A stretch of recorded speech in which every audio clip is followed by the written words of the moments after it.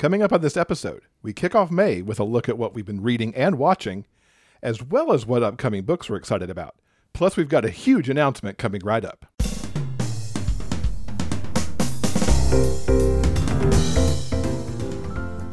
Welcome to episode 375 of the Big Gay Fiction Podcast, the show for avid readers and passionate fans of gay romance fiction.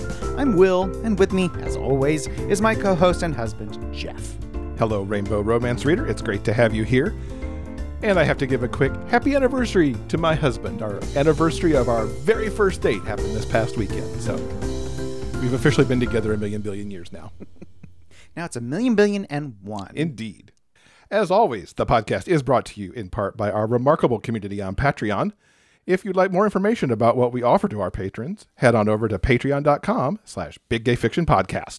So as Jeff knows, I hate surprises. This is so very true. In these 27 years that we've had together, I think the only surprise I pulled off was a birthday. Little insight into my husband there. So in the interest of not prolonging the suspense, shall we get to our big announcement? Absolutely. I did say it was coming right up after all. So as some of you may recall, last year for the holidays, we threw an online get-together to celebrate all things Christmas, the Big Gay Fiction Fest. It was an online reader event, especially for fans of gay romance fiction, kind of like this show. We had a great time, and those who attended seemed to really enjoy themselves as well. So I am very happy to announce that we're doing it again. Big Gay Fiction Fest will be returning to kick off Pride Month. We're going to be celebrating the latest summer reads, stories that embody the spirit of Pride in 2022. Now, as a quick refresher, this is a virtual book festival, and it is 100% online. There is no exhausting travel or expensive hotel rooms to book. You can enjoy hearing from your favorite authors, all from the comfort of your own home. Or if you're more of an on-the-go type, you can watch it anywhere on your preferred mobile device. As Ina Garten might say, how easy is that? Oh my gosh. The Pride edition of Fest will be happening on Saturday, June 4th. And if you can't virtually attend on the day, don't worry. Replays of all of the discussions and panels will be available to watch later. To get your ticket, just go to biggayfictionfest.com. So let's quickly talk about some of the programming that you can expect at Fest. We want you to know that we listened to your suggestions from last year.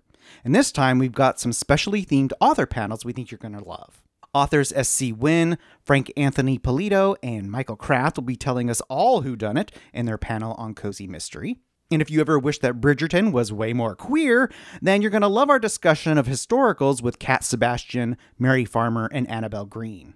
We've also got a panel focusing on paranormals with authors Jen Burke, Kiki Borelli, and Mia Monroe. And really, that's just the beginning of the Fiction Fest fun that we've got planned. If you want to know more and want to purchase tickets, head on over to biggayfictionfest.com. But for members of our Patreon community, don't click that buy button just yet.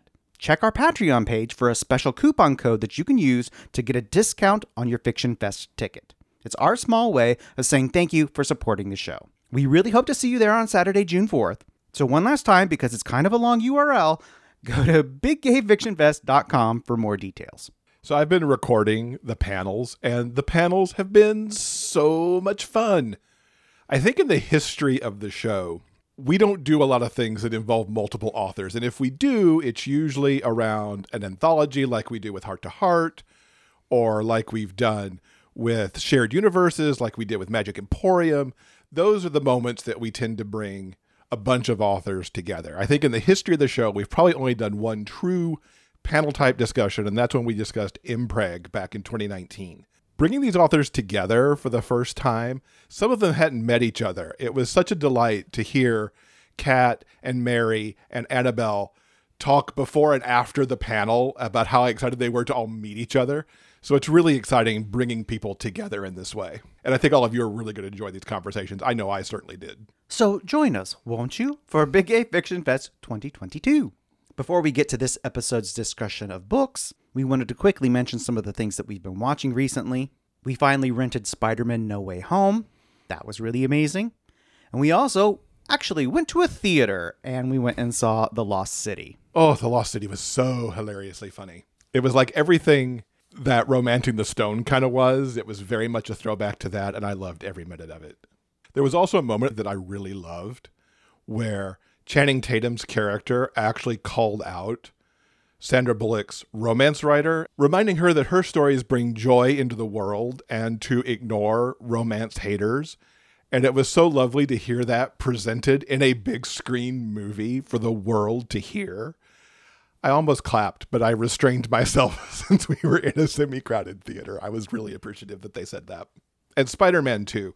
I have often, let's face it, superhero reboots, it's like, how many times do we need to revisit an origin story on a superhero?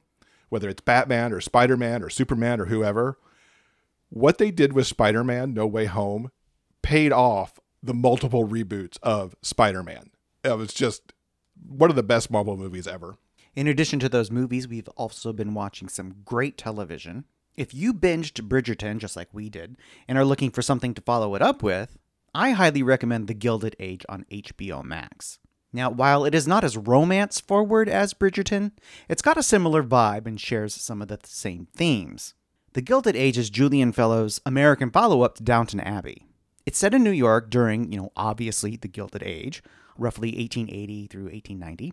And it's about a lot of things, primarily the clash between old and new. Old money versus new money, high society tradition versus more modern progressive approaches to life. The cast is enormous, and I'll get to that in a second. But the show mainly focuses on the Van Ryan sisters, who are old money, and the Russells, who have built their enormous McMansion across the street. They're the new money.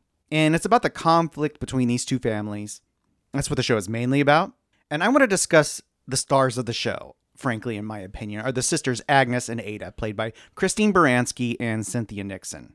And if there was ever any doubt, this show cements the fact that it's Christine Baranski's world and we are just living in it. Her character, Agnes, is so rigid and strict, but so very funny at the same time. And the way she and Cynthia Nixon play off one another, it's just a dream. They are both utterly amazing. Some of the looks that Cynthia throws at Christine when she doesn't agree, but she's going to keep her mouth shut because she knows it's for the best. So good. Cynthia Nixon could win an Emmy just for the looks that she throws. But I have to say that Christine, too, it's such a nuanced character. She's rigid and she's strict. But those moments of kindness that happen periodically, and they do show up, and they're very well placed. It's like there is a warm beating heart underneath all of the armor and such that she's got. It's so just beautifully nuanced. Across the street from them are George and Bertha. He is literally a railroad tycoon with more money than God, and she is a social climber who will do anything to claw her way to the top of New York society. And the thing is that she is no dummy. She coldly calculates every single move her family makes to attain her goal. It's super intense, and it's fascinating to watch. Of interest to listeners of this show is Agnes's gay son, Oscar, played by Blake Riston. He lives his high society life on the down low with his long-term boyfriend, John, played by Claiborne Elder. And Oscar spends most of the season trying to land a rich socialite wife, so that he can live in the style to which he's become accustomed. John isn't so keen on the plan and just wants a quiet, simple life with the man he loves.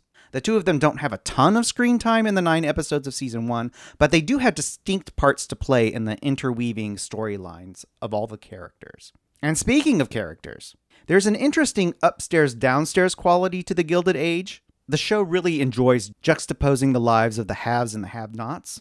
Which brings us to one of the other things that makes this show so special. If there is a character with more than one line, the part is likely played by a Broadway luminary. Mm-hmm. The show shoots in New York, and they filled the cast out with the absolute best. Every single episode, it's like a treasure hunt for theater fans, seeing if you can recognize your Broadway favorites. Seriously, there are just too many of them to mention. I'll just say everyone on the show, whether their part is large or small, they are completely amazing. And one of the reasons I think Bridgerton fans might be into this show is that, like Bridgerton, the historical setting is lush and ornate, and The Gilded Age certainly spares no expense in showing off the luxurious details of what wealth and privilege was like at that point in New York City history.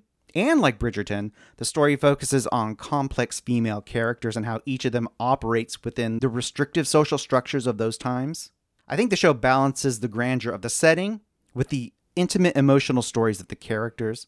I really loved every second of it. I am super happy that there is going to be a season 2. Me too. I loved everything about this show. We kept looking at it as it was unrolling week to week. It's like, we should watch that. We should watch that. We should watch that. And I'm kind of glad we waited to be able to binge it at the end and watch just all 9 in one big HBO chunk. made you wait a week between each episode. And it's like, that's crazy.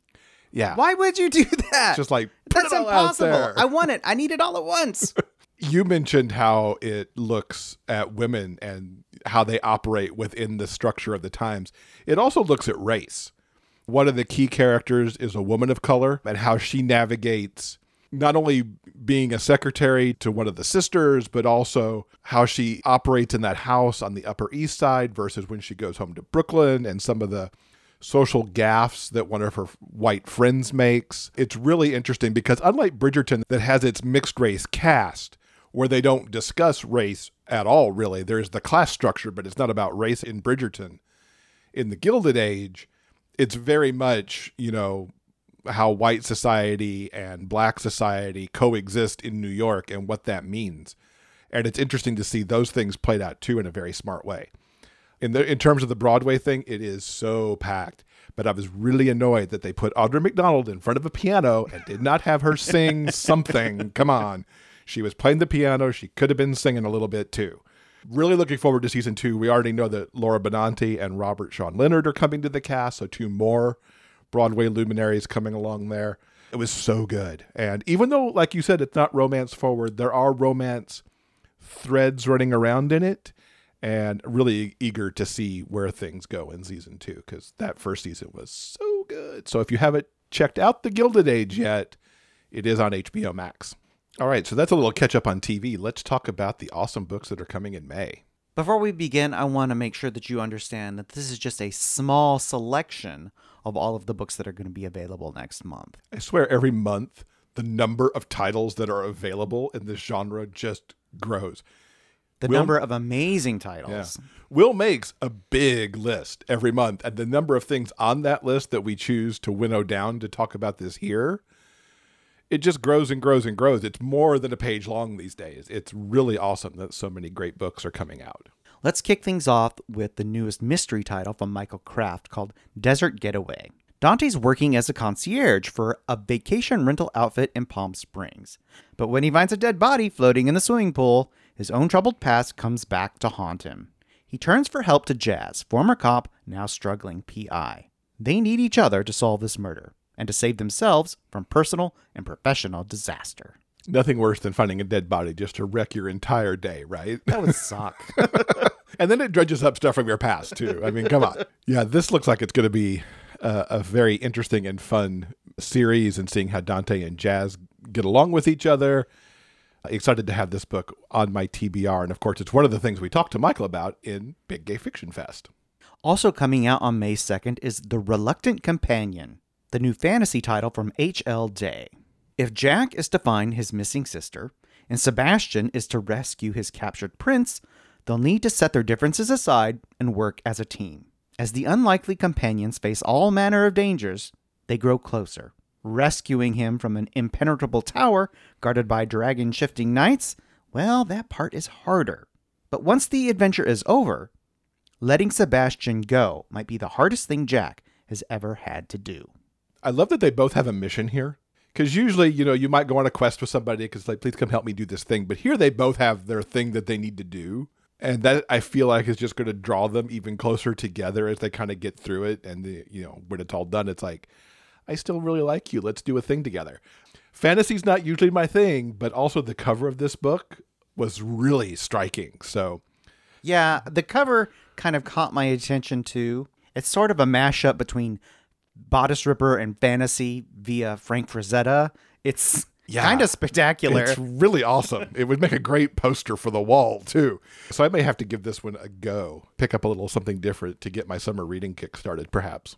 Next on our list is a title by Timothy Janofsky, Never Been Kissed. That's coming out on May 3rd. Feeling nostalgic on the eve of his birthday, Ren sends emails to all the boys he loved before he came out. Enter Derek, Ren's #1 pre-coming out crush, and his drive-in theater's new social media intern. As their hazy summer becomes consumed with a special project that just might save the struggling drive-in for good, Ren and Derek are drawn ever closer, making Ren's dream of a cinematically perfect kiss before the end credits a very real possibility. Is it terrible? The first thing that drew me in for this blurb was the fact that it was happening at a drive-in. I know. There's something kind of, it's romantic and nostalgic about drive-ins. Maybe because I haven't been to one in 40 years. 40 years, probably. Easily for me, because the last drive-in I was at, we were still living in Michigan, so it's That was a long me time ago. turning 10. Yeah. But also we saw that documentary last year about, the drive-in that was trying to survive somewhere in the Midwest. And so all this nostalgia kind of thing. But then there's some workplace stuff going on there. There's, somebody from the past. So maybe a little second chance thrown in. I'm really enchanted by this entire blurb. And why do I feel like this is going to be one of those? It's like, which of us gets to it first? I know. I'll race you. Never Been Kissed comes out on May 3rd, and a few days later, on the 5th, is the new title from Charlie Novak, Oh So Oscar. Oscar has accidentally managed to convince his boss, the legendary editor of The Traveler, that he has a boyfriend. Now, he must persuade photographer and casual acquaintance Ilias to play along for a week-long couples retreat. Under the Hawaiian sun, Oscar discovers there's more to Ilias than meets the eye. But before Ilias will risk his heart, Oscar will have to find a way to open it. Well, how many of our favorite things got ticked there? Got a little fake dating. All of them. I love everything about that. Off to Hawaii. So you just know that Charlie's going to give us a lot of really excellent vacation-y descriptions there. Yeah, there's a lot of stuff going on there that makes it perfect for that, late spring, early summer kind of read. And why don't I work for some place where I get to go to Hawaii to do stuff? Something needs to be fixed about that. If you prefer something a little less tropical, there's the new sports romance from Beth Bolden, Playing for Keeps. That's releasing on May 11th. Sebastian isn't ready to acknowledge that he's in the twilight of his NFL career. So he signs with the Miami Piranhas, intending to prove everyone wrong. Bo, the head coach's out and proud son, isn't interested in playing it safe, with football or with anything else. And soon they're embroiled in a hot and secret affair. As Seb falls harder for Bo, he begins to realize that the worst thing in the world isn't getting benched, but possibly losing the man he loves. Sports, age gap, workplace. Forbidden love. Yeah. Oh my God, I'm dying. Beth has such amazing plans for the Miami Piranha series. I'm really looking forward to these books coming out. They sound like they're going to be so good. We have another forbidden age gap romance coming out the very next day on May 12th. Not Allowed by Kate Hawthorne. With only 2 months until his first semester of college, Wyatt has a list of things he wants to experience. He doesn't know where to start until he finds himself alone with the one man he shouldn't want. Grant knows better than to get involved with his best friend's son, but Wyatt approaches him with a list and a proposition that he can't turn down. One thing is for certain, it's going to be a summer neither of them will ever forget. Yes, indeed. More age gap, more forbidden romance, and this cover, oh my God. The younger man kind of pinning the older guy against the wall. He's kind of got him lifted up a little bit, and they're both looking at the camera like they've just been caught, which in my mind means that they've been caught by the dad/friend. This is the beginning of a trilogy. I can't wait for these books. I think they're just going to be, I've said this a lot, they're going to be so good, and I want them all. Yeah, the story sounds incredible, and like you said, the cover is really hot. It's hot, and what makes it even hotter is that, we've been caught look that the photographer just captured so perfectly. Incidentally, the 2 cover models, Eric and Cayman, are real-life husbands. Oh, that's even more adorable. If you want to get a gander at Kate Hawthorne's characters, Not Allowed releases on May 12th. Next up is The Servant and the Gentleman, the new historical by Annabelle Green, coming out on May 17th. As the administrator for the Society of Beasts, Josiah is responsible for the club's well-being. When a threat emerges from an unexpected quarter, Josiah must deal with it. He needs Hartley's prestige to help him save the society. Together, they'll pose as a couple to infiltrate a rival club. Their relationship might be a sham, but the desire between them is all too real. Stuck in close quarters with everything they love on the line, they discover that everything might just include each other. Another perfect example of so many tropes colliding. You've got a little class difference there between the prestige of the one guy and, the other gentleman who's just working for the club.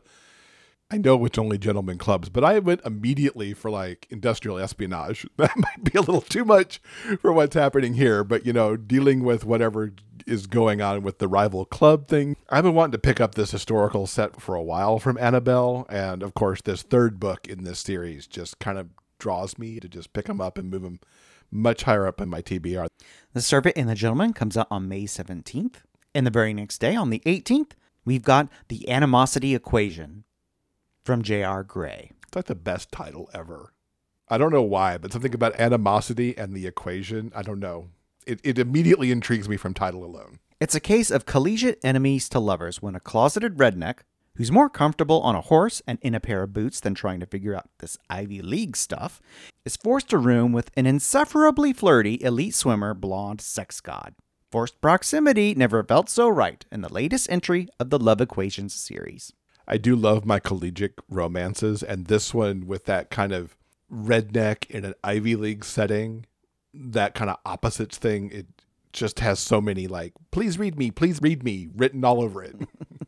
If you're craving something a little more mysterious, I might suggest Kiss, Marry, Kill by S.C. Wynn, coming out on May 30th. Someone has begun to reveal his true motives for being in Rainydale, and it's not good news for Dr. Maxwell. If he's going to go to war, he'll need people on his side. In his quest to be more of a people person, he's roped into attending the wedding of one of his young patients. Everything about the wedding seems so very, very perfect, until the groom's dead ex-wife makes an appearance in this, the latest in the continuing Dr. Maxwell Thornton murder mysteries. I immediately thought of all the dynasty twists that there'd never been. It's like the dead ex-wife or the dead somebody shows up and wreaks havoc. I mean, how can that not make for a good story? Because it's just got some soapy, tropey goodness written all over it. So yeah, that sounds like a very excellent entry in that series. And rounding out some of the titles that are releasing at the very end of the month is 8 Weeks in Paris by S.R. Lane. In this one, Nicholas's personal life is constantly in a shambles, but he'll always have his career. And his next role is going to be his legacy. Chris is out, gorgeous, and has more ad campaigns to his name than one can count. 8 weeks of filming bring Nicholas and Chris closer than the producers ever dared to dream. Chemistry? So very much not a problem. But as the movie wraps and real life comes calling, they'll have to rewrite the ending of another love story, their own. I've been very into the idea of the Hollywood romances of late. Titles by Ariella Zoel and Jarrett Jean. So just add this one to the Hollywood romances that I want to read.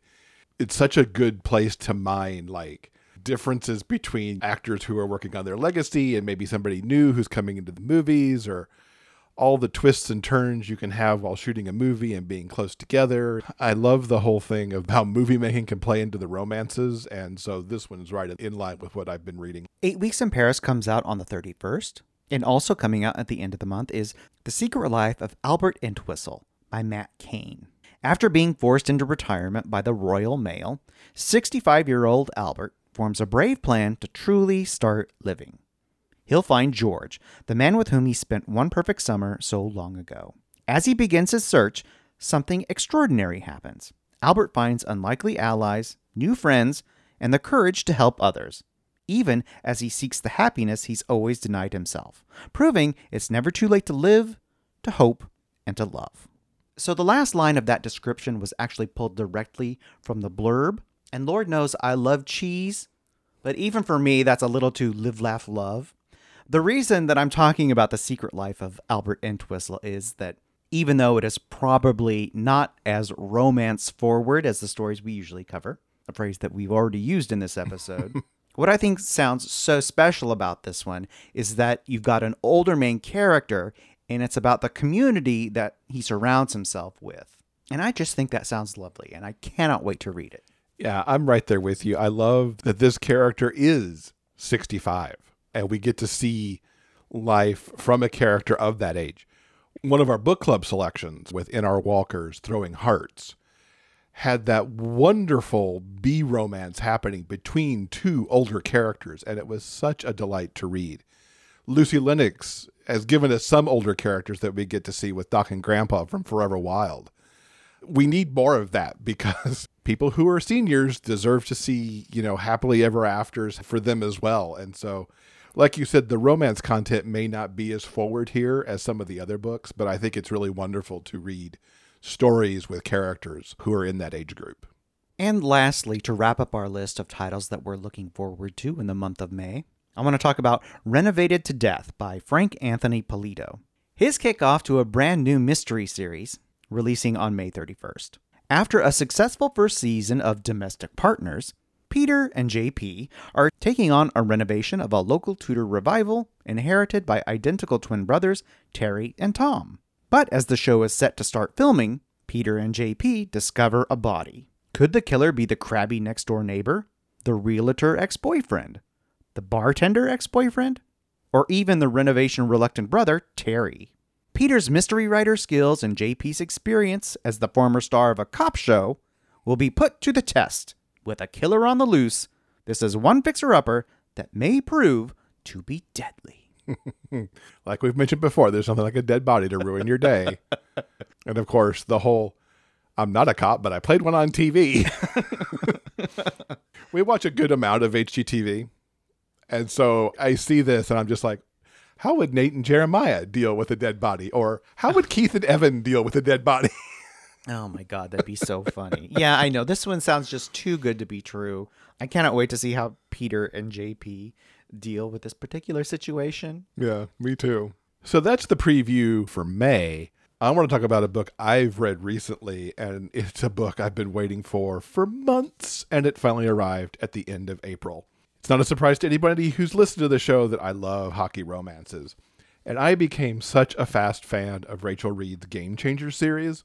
Her combination of incredible characters finding their way to their happy, while also infusing the stories with some great looks at the game and the business of hockey, really won my heart. While I love each of the 5 couples that she's featured, none got my heart quite like pro hockey players and rivals on the ice, Shane Hollander and Ilya Rozanov. In Heated Rivalry, which is book 2 in the series, we saw them meet as teens and followed them as the NHL set them up as rivals. All the while, they turned enemies with benefits into a full-blown relationship. Now, before I go on, if you haven't read Heated Rivalry, or the books that have come after it, and for that matter, if you haven't read The Long Game yet, you might actually want to jump forward about 5 minutes, because there are going to be spoilers while I talk about what I absolutely love about what Rachel's done with Shane and Ilya's romance. Okay, you ready? Here we go. You've been warned. So at the end of Heated Rivalry, we left Shane and Ilya knowing that they were boyfriends and knowing that they were going to have to keep their relationship a secret. After all, what would it look like for the NHL's 2 biggest rivals to have been in a secret relationship for years? It didn't matter that the league had at least one other out player, as we saw in the first book of the series. You could call what they had an HFN, or if you had faith in Shane and Ilya like I did, an HEA. Now, of course, we got to see Shane and Ilya in books 3, 4, and 5 in the series as well, catching little glimpses of them through interactions with the main characters that were in each of those books. And in Role Model, which is book 5, we got even more because that book was focused in Ottawa, where Ilya is the team captain. So we got even more of a window into what's up with him and his interactions that were happening with Shane along the way. Now, here's one of the many things that's awesome about The Long Game, which brings Shane and Ilya back to the forefront. It starts not from where Role Model ended, but we go further back in time. We see Shane and Ilya from their point of view, reliving some of the scenes from the previous books and expanding on what they were doing during the time of those previous books. I thought this was just really brilliant, giving us that point of view, because there were in particular events from Role Model, especially the aftermath of the issues that the Ottawa team had on their flight to Florida, where they almost crashed, that I so badly wanted to see how Shane and Ilya were dealing with that, and to see that come full circle in this book was so absolutely wonderful. Now, Shane and Ilya love each other and hockey so much. And there's the problem. With Shane in Toronto and Ilya in Ottawa, they're relatively close to each other, but during the season, they can end up going days and even weeks without seeing each other. Life's not any easier since there's only a handful of people that know about their relationship, and most of those happen to be Shane's friends and Shane's family. It leaves Ilya without much of a support system. It's really heartbreaking how much they want to share their relationship with everyone, and the stress that it puts them under, and how much it really causes them to second-guess everything. Yes, they see each other in the summers and, whenever possible during the season, but when you can't tell anyone else or share how much you miss your man, it's not good for you, it's not good for your boyfriend, or even those around you. Ilya in particular struggles. Rachel did an amazing job writing about his mental health. We know from Heated Rivalry that Ilya's mom suffered from depression, and he's worried that he may have depression as bad as she did. It's a bit of a walking on eggshells topic for Shane and Ilya, as Shane tries to gently ask if Ilya's doing okay, while Ilya can't decide if he should tell Shane that he's actually seeing a therapist. I have to say that one of the most heartwarming and yet kind of sad moments at the same time comes towards the end of the book, when Ilya tells Shane that he is not okay, and he's not sure that he really can be. It takes such trust and love to share that with anyone, and Rachel writes these scenes with the tenderness and care that they deserve. Of course, Shane assures Ilya that he's got him and that he'll do whatever is necessary for Ilya's mental health. The NHL in Rachel's books is not a great organization. As we saw in Role Model, the league didn't deal with a sexual assault situation very well. And here, the league commissioner is less than welcoming to Shane and Ilya as a couple once they are both accidentally outed, which I have to say is a scene that was both an oh shit that happened moment while also being kind of hilariously funny at the same time. Shane, despite his misgivings about going against the league, had had enough, and the showdown between the commissioner and Shane and Ilya was such a triumph. I might have actually cheered out loud as they left the commissioner's office, seeing them sure in themselves, even if their careers might have been over. I have to say that the ending was crazy satisfying, because of course there was a wedding. And Shane and Ilya finally ended up on the same team in Ottawa. Here's one of my all-time favorite couples, getting one of the best HEAs ever. I mean, like I said, I was happy with where they ended up in Heated Rivalry, but this just blew the doors off of everything. It was hard fought for them through the years of keeping secrets and the stress that can bring, which does reach a boiling point in this book, but Rachel pulled off something I can't recall seeing in romance before. And that's a story that starts in one book, bubbles along in a few more, and really returns for an incredible finale. I don't think I have the words to explain how ultimately satisfied I was with this book as we saw these two so in love with each other, but navigating the realities of their career and what the long distance relationship and secrets were doing to them. And for it to all finally come out was so cathartic. It was just an incredible finale. Got to give props to narrator Cooper North as well. All of Shane and Ilya's emotions come through his voice so well. Cooper's performance here is really firing on all cylinders, and I loved it so much.